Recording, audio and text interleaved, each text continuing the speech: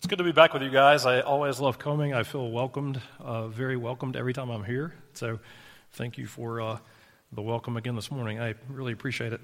Had a nice drive down this morning and from Anderson.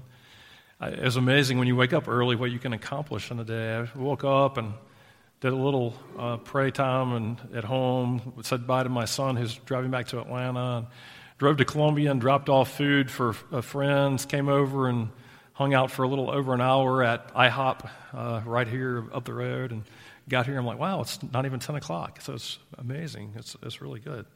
I started a series here last time, and I'll probably have to tell you it every time. You're in Galatians here, right? Isn't that what you're doing?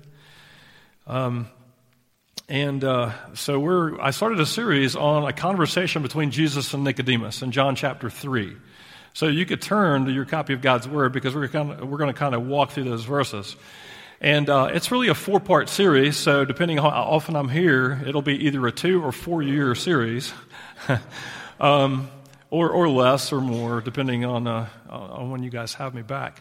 But what I'm going to do each time is we'll briefly catch you up, but we'll catch you up fairly well. So we will take a little time in the last 3 verses of chapter 2, in the first 7 or 8 verses of chapter 3, and then we'll try to move on to hit probably verse 14 or 15 today.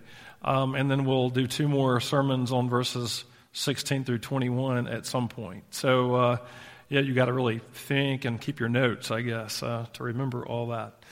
Today, I'm not going to do a lot of extra illustrating. It'll be a little